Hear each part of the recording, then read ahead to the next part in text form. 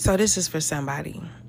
In my last post, if you look at it, I put Sacral Chakra along with some other additional messages like what are your goals for the year, Assure, Gemini, which rules our communication and thoughts. All of that, in a sense, I kind of feel like it's connected to the Sacral Chakra. I even put on another post that I made yesterday that what others think of you is none of your business. Okay, so going back to the post that I titled, Your Experiences Are Valid, right?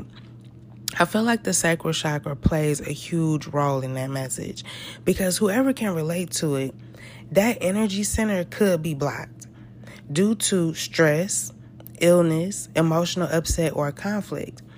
And I'm bringing it up because, one, the moon is in Capricorn, okay? Which will bring up thoughts about how you see yourself, how others view you, and your future plans. And also speaking of that, I feel like that might have been illuminated to you in some type of way. It could be whatever you're dealing with at this time that's really affecting your confidence and your self-image, okay? So the Sacral Chakra and the moon in Capricorn is definitely connected in regards to this message that I'm giving, okay? But yeah, when we don't feel certain feelings about ourselves, we tend to look for it outside of ourselves. And we also seek to balance certain emotions that we think we don't have control over within ourselves. So we find ourselves seeking out passion, sensation, feelings, emotions, pleasure, intimacy, connections, movement, and change. And like I said yesterday, you may be someone that's still trying to fix something or at least find common ground in a connection, okay?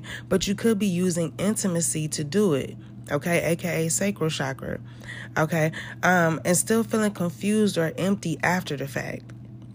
And while I do sense that you're somebody that has definitely put a lot of effort into getting away from the mindset of feeling like you have to do things so that other people will like you or love you, there could be something or someone else that's reminding you of that old version of you. They could be doing things or you are finding yourself dealing with a pattern of behavior that you used to deal with. But look, don't beat yourself up though, because sometimes it just takes awareness of why we're doing what we're doing for us to make certain changes. But I will say, please, okay, from me to you, don't allow yourself to deal with anyone or any situation that once broke your confidence.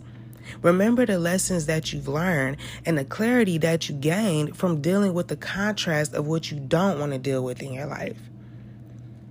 All of this is why you're still trying to fix something that's not meant to be fixed. But like I said yesterday, your actions are the only thing that you should be responsible for. So like I said, don't stop being the version of you that you worked on yourself to be thus far, but don't allow yourself to deal with things that are going to take you back before all the progress you've made, okay? So just something to think about. I hope that message helped, all right? Peace.